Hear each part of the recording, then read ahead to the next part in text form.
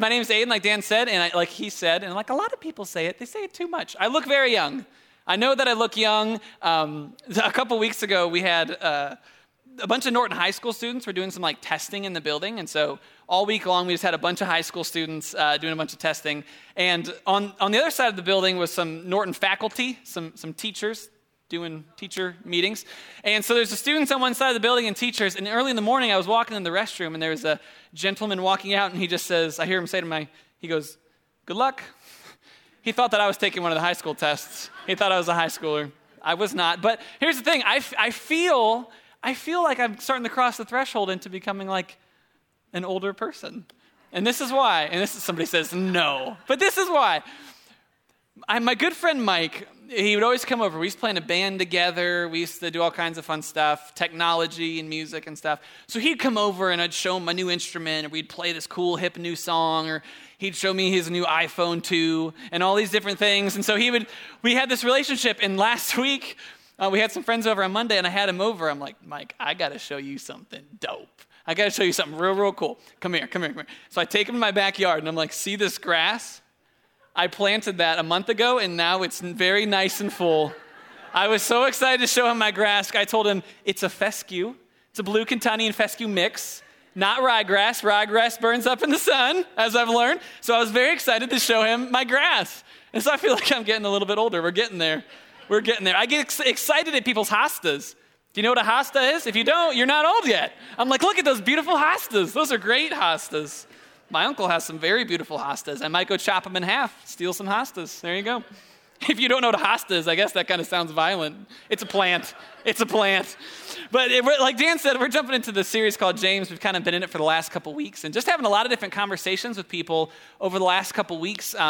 So many people say this. I say, what are you preaching on? I said, the book of James. They go, oh, I love James. James is the best. And so many people like have just such a great outlook on James. And so, heck, we'll talk about it all summer. How's that sound? We're going through a whole series all summer looking at James. And James is so cool. It's reflective of the book of Proverbs. The book of Proverbs is a very practical book with a lot of practical wisdom in the Old Testament. And so it's reflective of a lot of that. It's reflective of a lot of the Sermon on the Mount, which was Jesus' first sermon.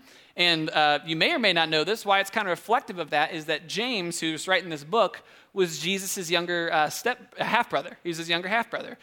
Same mom, different dads. Jesus' dad was God, so they had the same mom, so they were half-brothers. And so he's kind of writing this. And what I love about James is that it's very reflective. It kind of causes you, like you can't read James and be like, yeah, I'm doing all that right.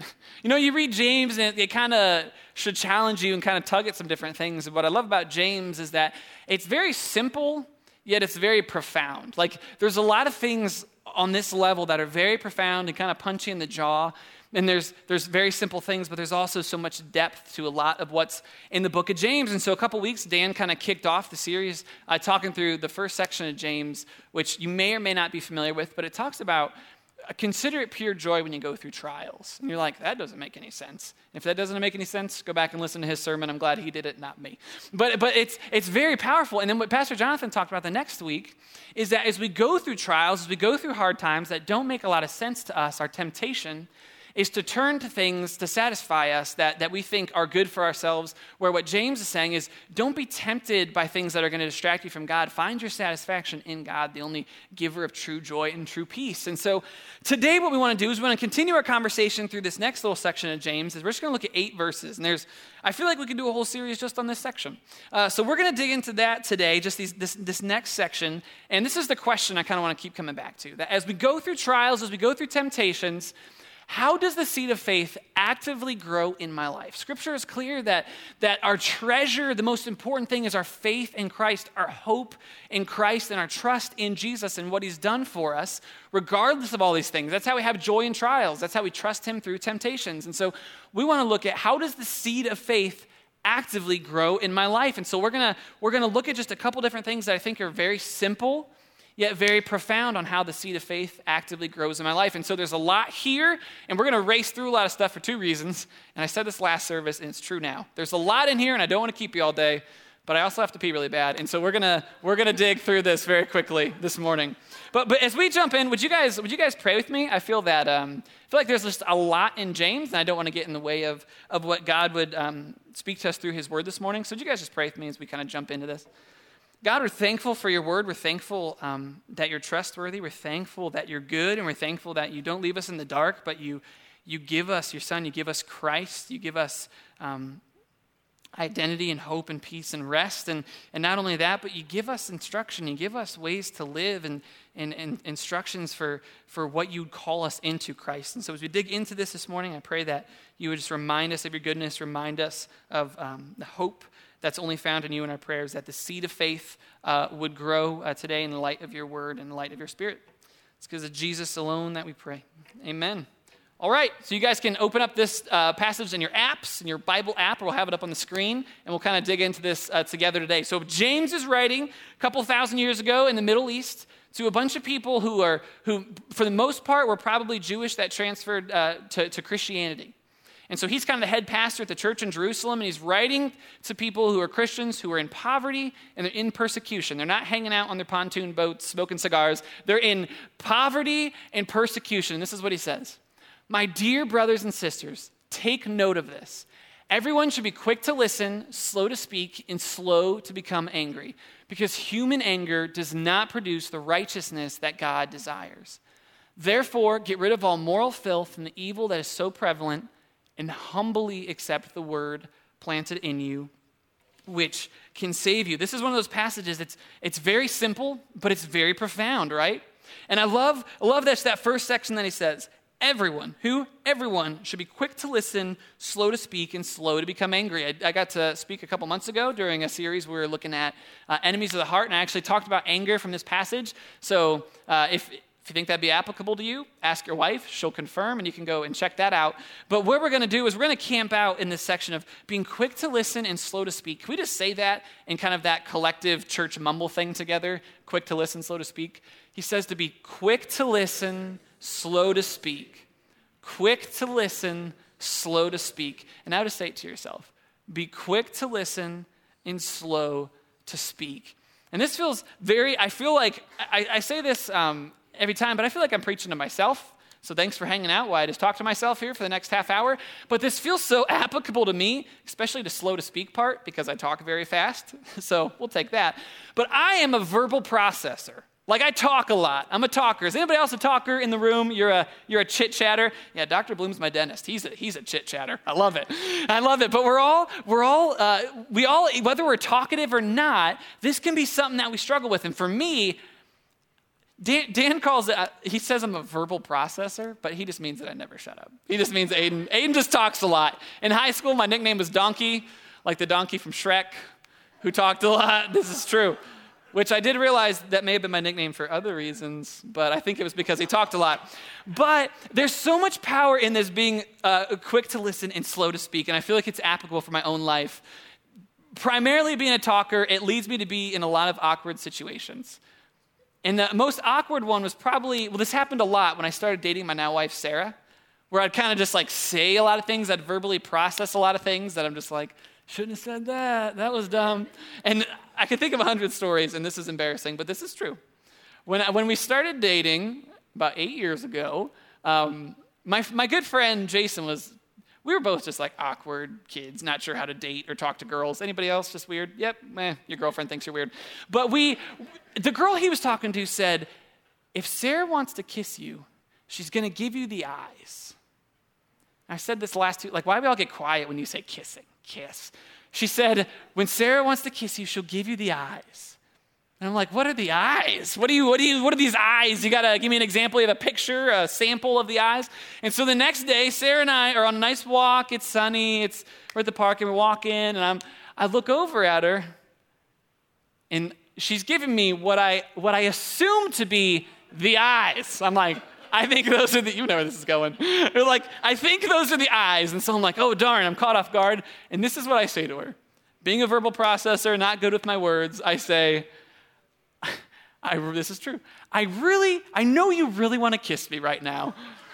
But I'm going to kiss you on my own time, so just wait. Like it was, and somehow we're married. So God's real, miracles exist, we're still married.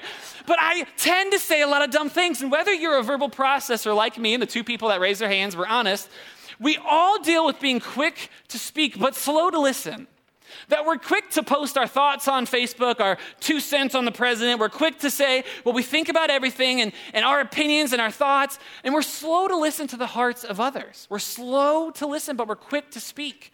James talks about the tongue and our words a lot during the whole book of James, not just this section, but a lot. Because I think that's an important thing. I think he has a lot to say about just like, shh, just be quiet. For me, I think God says, shut up. Aiden, shut up. I won't say that to you. But I think for a lot of us, and we'll write it down this way, that as we're reading through James, and in order for the seed of faith to actively grow in our lives, I think what James is saying is that we need to be humble listeners. We need to humbly listen. Not just listen for the sake of being a good person, not just listen so it's good for our brand, but I think there's a gospel depth to this that we need to humbly listen. In verse 21, he says, therefore, get rid of all moral filth and the evil that is so prevalent, and humbly accept the word planted in you, which can save you. I love, there's in Proverbs 3:34, which I said that James reflects a lot of the Proverbs. It says this, God opposes the proud, but gives grace to the humble. And it's interesting because thinking about that, the only way in which we can approach God is humbly, right?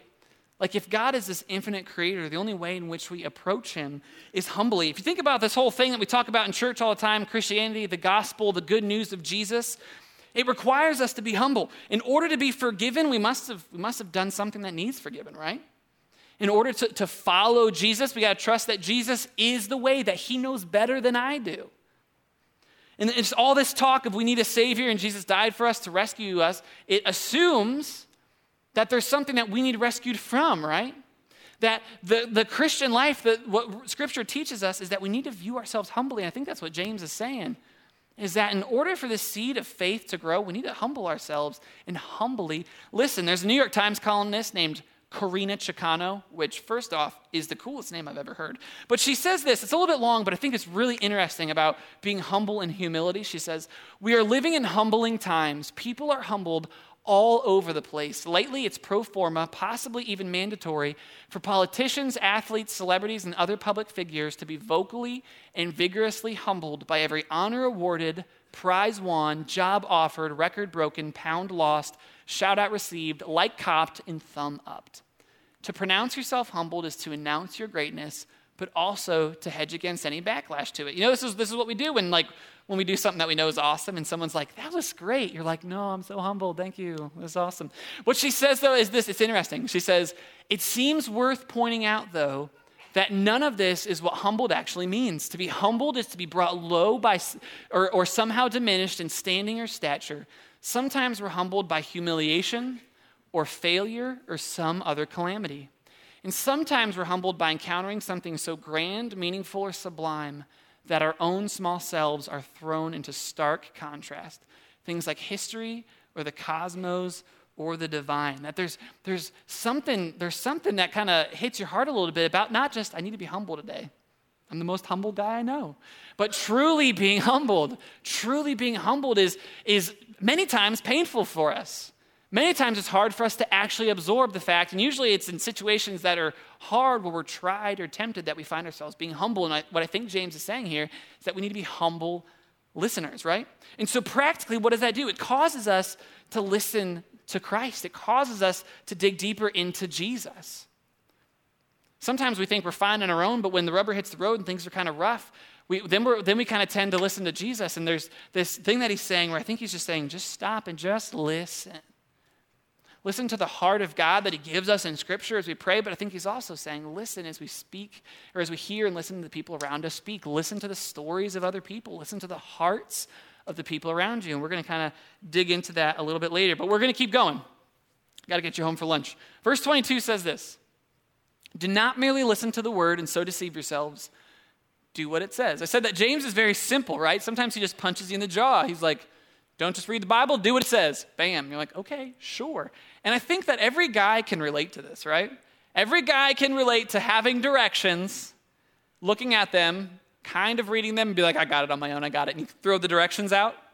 Your wife knows what I'm talking about. I feel like this has become more and more true for me because my wife and I bought a house a year ago. And so I'm figuring out all these home projects like growing grass, which has been great. No instructions. That's very easy. Grow grass. One of my not biggest moments was grass growing. However, Staining my floors in my house was a prideful moment for me. And this is what happened. I was a listener of the word, but I did not do what it said. And this is what happened. So we closed on this house a year ago. And during that weird time between the closing and getting the keys where you're kind of just waiting to get inside, I watched every YouTube video, every Chip and Joanna blog, every Pinterest about restaining floors. I was pretty pumped. I was going to stain the floors. I watched every YouTube video. I learned all about how to do this, and I could not wait to get the keys to go in there and do these floors. So we finally got the keys. It was Memorial Day weekend last week, and we were going to go in and do the floors. And so we went to Lowe's. We were looking at all the stains, picked a nice dark walnut. What would Chip and Joe do? What would a millennial do? They'd get a nice dark walnut, right? I didn't want it to amber. I didn't want it to turn red, but I wanted my floors to be a nice dark walnut color. And there was two things on the back of the can that it said not to do. Two things that were in all cap, bold letters in the back of the can. It said, do not drink. Which, who's the guy who was like, I'll drink this, and he ruined it. He ruined it for the rest of us. It said, do not drink this stain. And it also said, this is not paint. Which I'm like, what does that mean? That apparently, this is for free. You can write this down in your notes. It'd be very helpful. Wood floors can only absorb so much stain. You cannot infinitely stain the floors because the pores of the wood only absorb so much. So wake you back up from that fun fact. And so this is what happened. We got the keys. We went in. I'm ready to stain the floors. I watched a lot of Chip Gaines. I know what I'm doing. And so we stain the floors this nice dark walnut. And we look at it. We step back. It turned so red. My floors were so red. I was ticked. And I said, Sarah, you know what we're going to do? We're going to get the rest of that dark walnut and we're going to paint this stuff on. So I just laid it on real thick and just covered my floors in this nice dark walnut stain. That stuff was never going to dry. We looked at it and I'm like, oh crap. And for 3 days, I'm like, nope, still wet. I had to go back over board by board with a rag and some mineral spirits and take all that stuff back. I said, Sarah, you got to go because I don't think I'm going to be slow to become angry or slow to speak. You got to go. And so I was a listener I read the instructions. I didn't drink it, but I didn't listen to it. And so there's a practical aspect of what James is talking that many times we can listen, but we're not doers. And I think that's very simple, and that shows up very practically for a lot of us a lot of times. But I want to keep digging a little bit deeper in here because I think there's something very profound that James is trying to tell us. And so verse 23 says this, anyone who listens to the word but does not do what it says is like someone who looks at his face in a mirror and after looking at himself goes away and immediately forgets what he looks like. But whoever looks intently into the perfect law that gives freedom, what the heck's that, and continues in it, not forgetting what they've heard, but doing it, they will be blessed in what they do. And so there's a simple aspect that we want to be doers of the word, right? Like, yeah, I want to be a good Christian. I want to read the Bible. I want to do what it says. But there's something deeper here that I think if we miss, we're going to miss the whole point. I would hate for you guys to come in, we open up the Bible. Listeners and doers, you guys got it? Let's pray. Go do it. I think there's something deeper here that I want to get to. There's something so much deeper. And so we'll say it this way. We're going to kind of dive in the deep end, as Dan says, but we must intently look to Jesus. You guys can write that down in your notes. I think it's a blank in there. I want to intently look to Jesus. Because it says that the perfect law that gives freedom, if we intently look at it, and continue in it, we're going to be blessed. We're like, well, what do I got to do? I want to intently look into the law that gives freedom. And so this is what we're going to do. We're going to dive deep into this. So Scripture is very clear on kind of where we stand before God sometimes, right? It kind of, sometimes we come to Scripture and we think we're pretty great on our own, but Scripture's pretty clear in terms of how we relate to God, where we stand. Now, we're made in the image of God. We just sang about the reckless love of God that chases us down and pursues us, and that's the heart of the gospel. But apart from Christ, Scripture is very clear where we stand. Scripture says that no one is righteous, not even one. It says that all have sinned and fall short of the glory of God. It says that even our best intentions, our good works, are like filthy rags. You could say it this way, that the only thing that we bring to the table in salvation, the only thing we bring to our salvation is the sin that makes it necessary, right? The only thing that we bring to our salvation is the sin that makes it necessary. And so Scripture is very clear that apart from Christ, we're kind of in a helpless estate, right? That's part of the gospel. But this is what happens many times. I think this is what happens, and I think this is where James is getting at. is that sometimes we come to that mirror. Sometimes we open the Word, we come to Scripture, or we come to the mirror and we think, I look pretty awesome. I look pretty dope on my own. This is, my wife experienced this when she first came on vacation with my family when we were engaged. She had a rude awakening very quickly on what she was getting herself into. My beach wear, my vacation wear is not the coolest thing in the world. I got these little lime green shorts, still got them, love wearing them around the house. She doesn't know where I keep them. Got these little lime green shorts, and I wore a red flannel with it the whole week. I look like a weird Christmas gnome. I look like a clearance sale at a Christmas store. And that's what I wore at the beach. That's my beach wear. I still have it, sleep in it all the time. But I looked in the mirror and I'm like, you look awesome. My wife's like, you're an idiot. But I thought I looked awesome. So this is what happens a lot of times though, is that we come to God's word, we look at the mirror and we're like, I'm doing pretty good on my own, really. Like I've worked pretty hard. I paid myself through school. I got the degree and then I worked hard from the business and I got my job and I own my own business and I'm doing great and Jesus is very nice. All this talk of Jesus dying on the cross for me, he didn't have to do that. He is so nice. Thank you, Jesus. And we look into the mirror and we just see a pretty great self and we walk away. Some of us come up to the mirror, like grew up in church my whole life, know the whole Bible. Been to 16 Bible studies, app of the day. Verse of the day on the Bible app, 5 stars in a row, wouldn't you say? I'm doing great. And so we look into the mirror and we see ourselves and we're like, I'm doing pretty fine on my own. I look pretty great. And sometimes we look in the mirror and if we get a little bit honest with ourselves, we're like, maybe not as great as I think I am. As it comes to relating to God, but I know that I'm better than Kathleen. Because last week I heard Kathleen say a curse word, and I'm not sure her salvation is real. And we can compare ourselves to other people, right? We can compare ourselves to other people that we all fall short of the glory of God, but we still measure on who fell the farthest, right? And I think what the gospel says is that though we're pretty good at measuring these things on our own, God's commands are impossible without Christ. The Christian life is impossible apart from Christ. But this is what happens. When we don't see ourselves for who we really are, and we look into the mirror, we don't take account for before God who we really are, we just look into Scripture, we'll read a book like James, we'll look at the Bible, and we'll be like, it's just a to-do list. And I think I can do it. Like, this is what we do.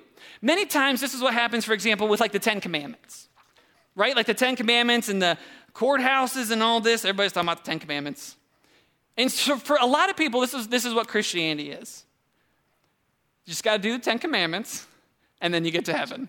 And Jesus is there to like kind of clap me along, like, do the 10 Commandments, let's get to heaven together. Like, and that's kind of what like Christianity, I am not going to be any part of that crap. Not any part of that. Because I think the reality of the gospel is so much deeper. But this is what happens. We look at something like the 10 Commandments. We open the Scripture, honor your father and mother, do not kill, do not lie, do not steal. You're like, that's easy to do. And we look at it, and we see it as a to-do list. We just see it as something we can do. And the 10 Commandments, for example, are reflective of God's perfect character, right? Like the 10 Commandments are perfect. They're holy, they're righteous, and they're good. Why? Because God is holy, and he's righteous, and he's good. And God gave the 10 Commandments to people in the Old Testament, his people, the people of Israel. And he gave it to them because they weren't humbly listening to him, and they weren't intently looking to him. They thought they could do everything fine on themselves, and so he gave them those, not to show them his character, but not just to show them his character, not just show what it looks like to be perfect, but he gave it to them. He gives us the 10 Commandments to show us our need for a Savior. The reason he gave the 10 Commandments to us was to show us that we have no capacity to do the to-do list, that we can be pleasing to God.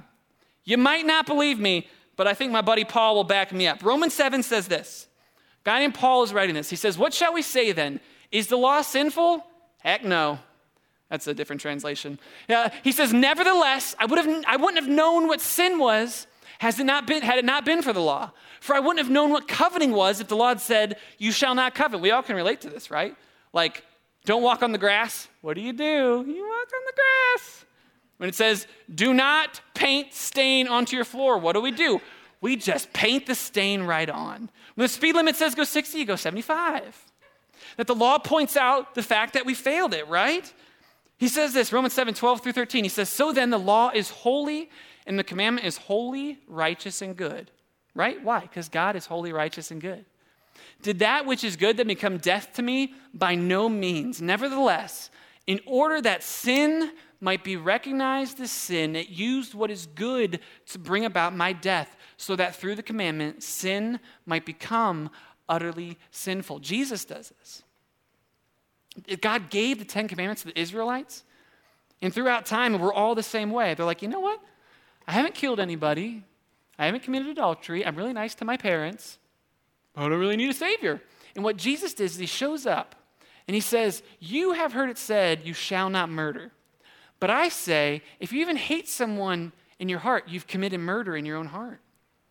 And he says this to a group of people, and they're probably like, oh, really?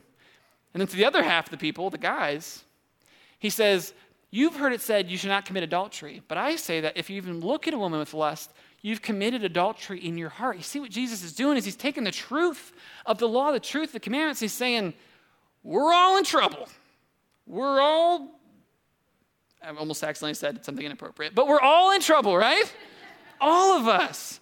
If we aren't that bad, the gospel, this news of Jesus saving us, it's not that great. And I think that's why a lot of times this whole Christianity thing got its arms chopped off, because we're just kind of like, yeah, I guess I could use some tips, so I'll buy a nice book to have a good life.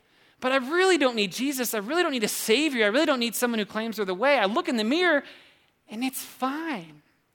And what the law does, why God gave us the perfect law, the 10 Commandments, is to show us, like, you know what? Apart from a Savior, I really don't know how I can come into relationship with this perfect God. And so this is what Paul says. He says, in light of all this, you kind of feel the weight a little bit. You're like, He says, what a wretched man I am. Who will rescue me from this body that is subject to death?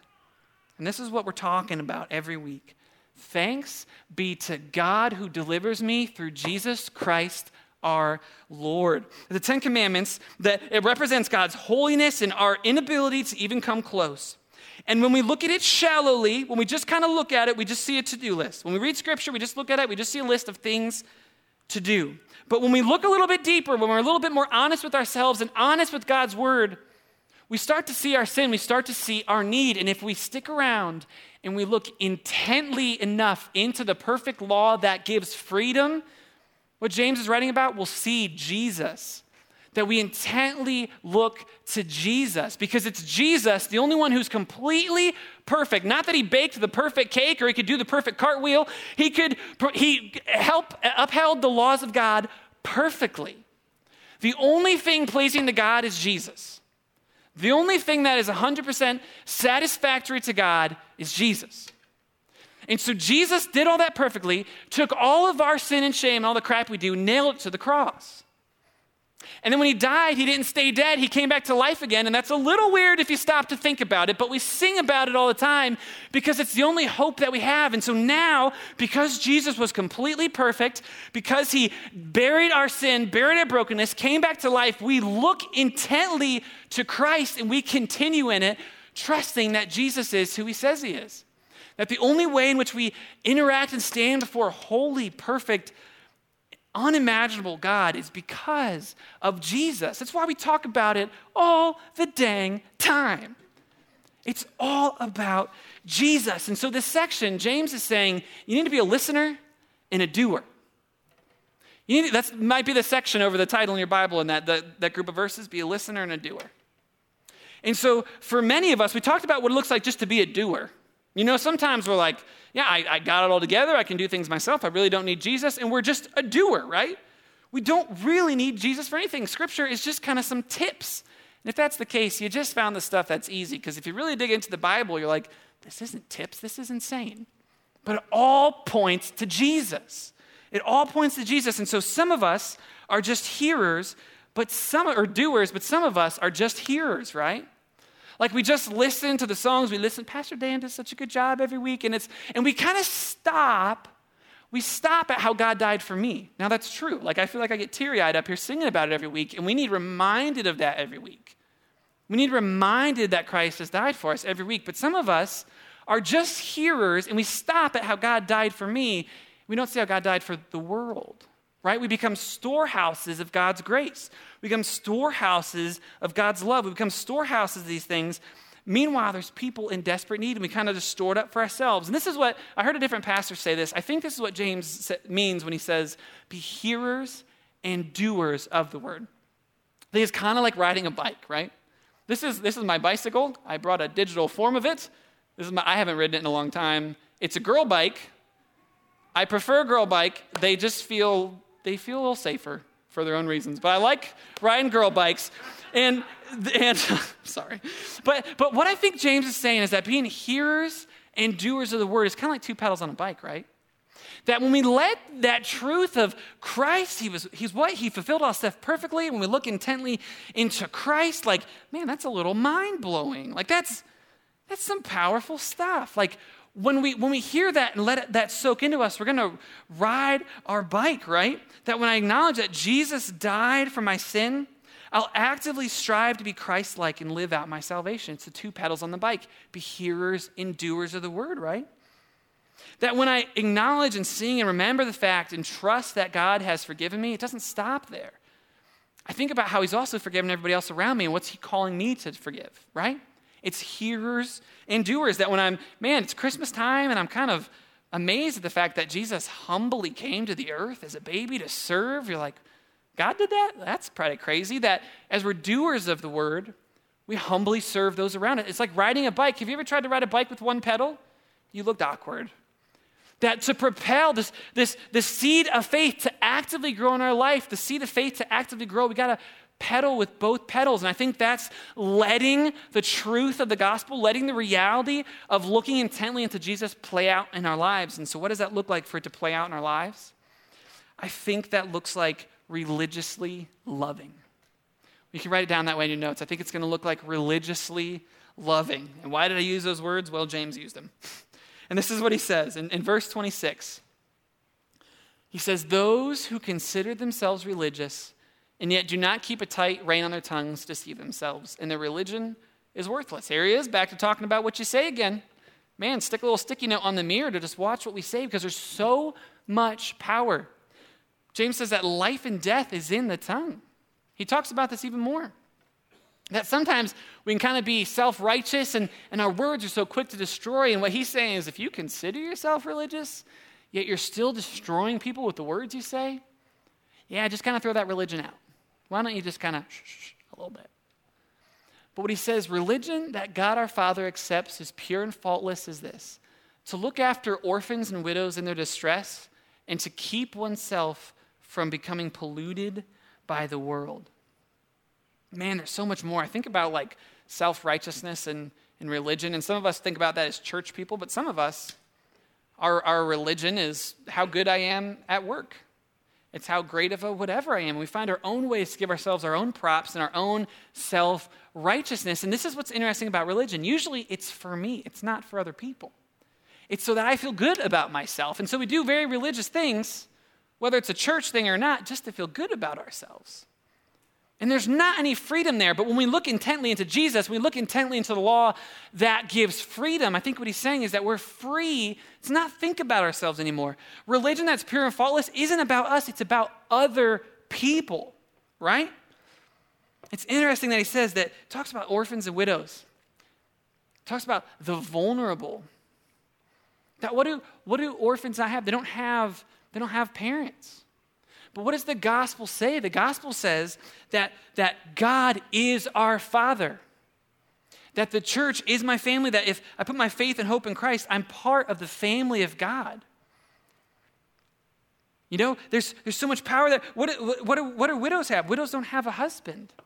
Scripture says that Jesus is our husband who protects us and cleanses us and presents us before God righteous. That Scripture calls us part of the family, right? And we talked about how the gospel shows that we're all of us are vulnerable, man, that's a hard word to say, vulnerable spiritually. All of us, right? And though there's a profound aspect to that, I think there's a simple aspect to what James is calling us to. He's simply calling us to love the vulnerable around us. I love last week we had our Give It Away fair that was kind of kicking off a summer spree, which is kind of partnering with all of our local and global partners. We had Rahab out in the parking lot that we partner with that helps women get out of sex trafficking and out of prostitution. We had World Relief in the parking lot that helps relocate refugees and give them a second chance. We had a guy, Dan Gregory, he's a different Dan Gregory, who's helping with restore addiction recovery. It's offering hope to vulnerable situations. Sometimes we can be storehouses of God's love. We can be storehouses of love, of God's love and grace. All the meanwhile, people are around us starving. You know, we can just be hearers and not doers and stop and not give love and grace and hope and forgiveness to people around us that truly need it. What I think is interesting is sometimes we can store up material things all the while people are literally starving. This is something that we do as a church every year. It's called Feed My Starving Children. And it's super cool. We're going to do it in the fall. Talk to Pastor Jonathan about it. I don't know if there's a date yet. And what we do is we get together and we pack meals to feed kids. We had some missionaries here a couple years ago. We still keep in good touch with them. And they packed these meals as they attended here, and they went out to be missionaries, and they sent us a picture. They live in the Philippines. They climbed a mountain. The kids were literally eating the same food that we packed. So what does that look like helping the vulnerable? Just cancel soccer practice that day and come pack some meals for some kids. If James was here, I think James would be like, what are you doing? Go pack some meals with kids. You know what I mean? There's just a reality to that. There's a simple aspect to that. There's a simple aspect to that when we humble ourselves and listen to the voice of God and we listen to the heart of God. And I said this at the beginning, I always feel like I'm preaching to myself in all of this. And so when we humble ourselves, Aiden, when you just shut up and when you look to Jesus, what's Christ calling us to? I promise you, he's calling us to love people. He's calling us to love the vulnerable. If he's not, it's probably not Jesus. It's probably just the book that we enjoy. But if we're intently looking to Jesus, it's going to call us to naturally love the vulnerable. And I want to end with just 2 stories. Do you guys know how Dan always does this? He's like, I'm going to end. And then it's like another 20 minutes. It won't be. We'll just be 10 minutes. I told you I got to pee. But I'm just going to end with two quick stories here that I think is so awesome. I think it's so rich. I think it's so powerful. That Scripture is not just a bunch of tips and tricks, but Dan always says put color on it. And I want us to talk about 2 quick stories that we see in the book of Luke. They're one chapter apart, Luke 18, Luke 19. In Luke 18, Jesus is teaching, and a guy comes up to him. The Bible says he's a rich young ruler is his name. It's a pretty cool name, rich young ruler Finn. What up? But this rich young ruler comes up to Jesus. And he says, Jesus, what must I do to inherit eternal life? And Jesus goes on to give him, Jesus basically says you got to be perfect. Jesus is the only one who's perfect. So Jesus starts to list off some of those 10 commandments. And I kind of envision it happening before Jesus even finishes saying the 10 commandments, this is what the rich young ruler says. He says, I've done all that since I was a boy. I have kept all that since I was a boy. And so there's this guy, this rich young guy who's got all the material things he needs. It says that he's rich. He's not in need. And he also thinks that he's full of all the perfect things you could do. I almost picture him smirking as he walks up to Jesus, that he just kind of asks the question just so he can cut off Jesus and say, I've done all that. So this rich, cocky guy comes up and says, what do I got to do? I've got a great resume. I've got a great bank account. What do I got to do? And Jesus basically says, you got to be perfect. And he basically says, I am. And what Jesus says is the one thing that this guy couldn't do. The one thing. This guy was very religious in his own eyes. Jesus says, okay then, go and give away all that you have to the poor. And what this guy does is he walks away sad. The Bible says he left sad. This guy walked up to Jesus, who was doing all kinds of crazy stuff, with his eyes focused on himself. And he left sad. And guess what? That guy didn't feed anybody. He didn't help anybody. He left sad and was no help to anyone. And then Jesus says something interesting. He says, it's more likely for a camel, have you been to a petting zoo recently? Camels are huge. It's more likely for a camel to pass through the eye of a needle than for a rich man to get into heaven. And as an American, I feel very humbled by that, right? I guess we talked about humility earlier, so it's interesting to say I'm humble. But you feel very humbled by that. It causes you to look inwardly. But then this is what Jesus says next. He says, what is impossible with man is possible with God. So he just told a rich guy, you're not getting to heaven. And he goes to, you flip the page to Luke 19. Next section. A couple days later, Jesus is walking into a town, and there's a little guy named Zacchaeus. Do you know Zacchaeus? Have you heard of him? He's a wee little man. He's a short guy, Zacchaeus. And it says that he was a wealthy tax collector. We got wealthy guy number 2. And this wealthy guy knows that Jesus is coming to town, and so he climbs a tree just to get a glimpse at Jesus. Which I don't think we should overlook, because climbing trees is very awkward when you're a grown adult. Have you climbed one recently? No, because you're a grown adult. You plant grass, you don't climb trees. Because climbing trees are weird. You scrape your arm and you got to get your leg up, and then you're kind of... So Jesus walks into town. Zacchaeus climbs a tree to try and get a glimpse at Jesus. And while Jesus is in this town, he turns around and he looks at Zacchaeus with his Jesus spidey senses. Maybe he was just the only guy in a tree. So he's like, what's up with the guy in the tree? And he says, Zacchaeus, I'm coming to your house today. I'm coming to your house. And Jesus goes and he interacts with Zacchaeus, and what Scripture says is Zacchaeus invited Jesus in gladly. He invited Jesus in gladly. And I don't know what they talked about, as they probably ate funky truckeria together in the middle of Jerusalem, but what happens is Zacchaeus says, I'm going to give away half of what I own. And to everybody that I ripped off, everybody that I cheated out of money, I'm going to pay back 4 times what I stole from them. It's crazy, right? Like just a chapter ago, Jesus said a rich person is not going to get into heaven. What's impossible with man is possible with God. And then Zacchaeus has his eyes fixed on Christ. And it says that he welcomed him gladly. The other guy who just looked into the law and saw a to-do list, he just looked and saw what he had to do, and he looked at himself and he thought he was doing it pretty well. He left sad, and nobody was helped by him. No orphans or widows were loved by that rich young ruler. But Zacchaeus, the person who caused people to be vulnerable by the money he stole, he paid him back 4 times. I wish Zacchaeus stole money from me. What the heck, Zacchaeus? But it's amazing. But it requires him to humble himself, to intently look to Christ. And what happened? He wasn't like, okay, crap, now I got to religiously love. He religiously loved because he intently looked to Jesus. And so we're gonna close out and invite Ryan and the band to come out. And I'm the music guy here, and so I always say, we see you sneaking out. Just stick around for 5 more minutes. The song's 5 minutes. Lunch isn't going anywhere. They got plenty of McDoubles at McDonald's. But I just want to, as we close, I just want to let us just pause and just listen. Like, how do you want to leave today? Like, do you come into church, whether it's church or it's your job or it's your accomplishments or what you've gritted through in life, and your pride is in how much you've been through? Whether we come in with all these, our own accomplishments, and we look at Scripture and we just see it as a to-do list, we just see it as something we got to do, and then I can feel good about myself and I think I can please God on my own. If it's all about me, if I'm focused on myself, I'm going to leave sad, or at least indifferent. I'm going to leave sad. And you might have walked in this morning and you're like, I'm going to go to church, and you sit here and you listen to someone say, do what the word says, son. And you're like, I don't think I can. I don't think I can anymore. Maybe you came from a place that's what they said, do what it says. And you're like, I tried and then I failed. And I tried again and I failed. And I tried again and I failed. And you know what? Quite frankly, I don't really care, God. And if you come in and you see Scripture and you just look at it as a to-do list, something that you can do, you'll leave sad.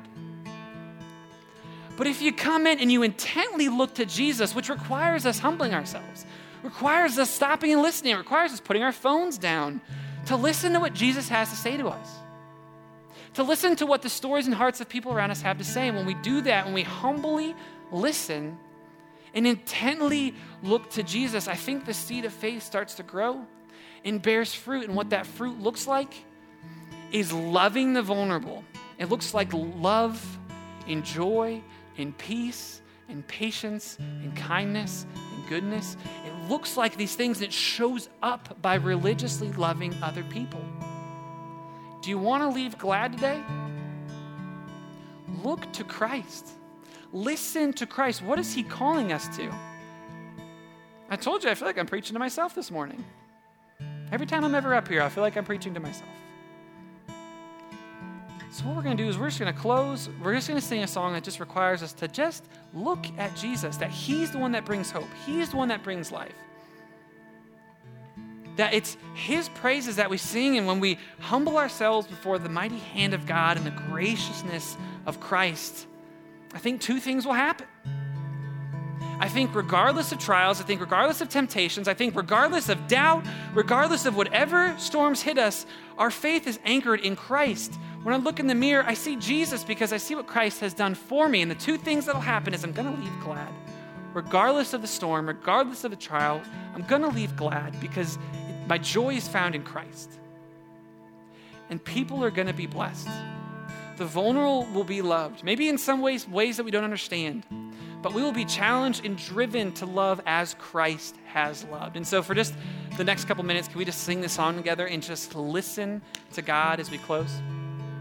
God, we're thankful for your word. We're thankful for your graciousness. We're thankful for your goodness. We're thankful that you challenge us. And we're thankful that, Jesus, you've done everything that we can never do. That we may be in here, we've been clawing to be perfect. We've been clawing to live the perfect religious life so that when we look in the mirror, we can sleep at night. And Jesus, our prayer is that we would look intently into the law that gives freedom. We would look intently into a Savior who has bought our freedom for us in our place, and that we would continue in it. Not only for the sake of joy, but for the sake of those around us, for the sake of those that are desperate to hear a message of forgiveness, that are desperate to hear a message of grace, that are desperate for love, that are desperate for identity. Jesus, our prayer is that as our hope is found in you, that we might offer hope to people around us. It's because of Christ we pray.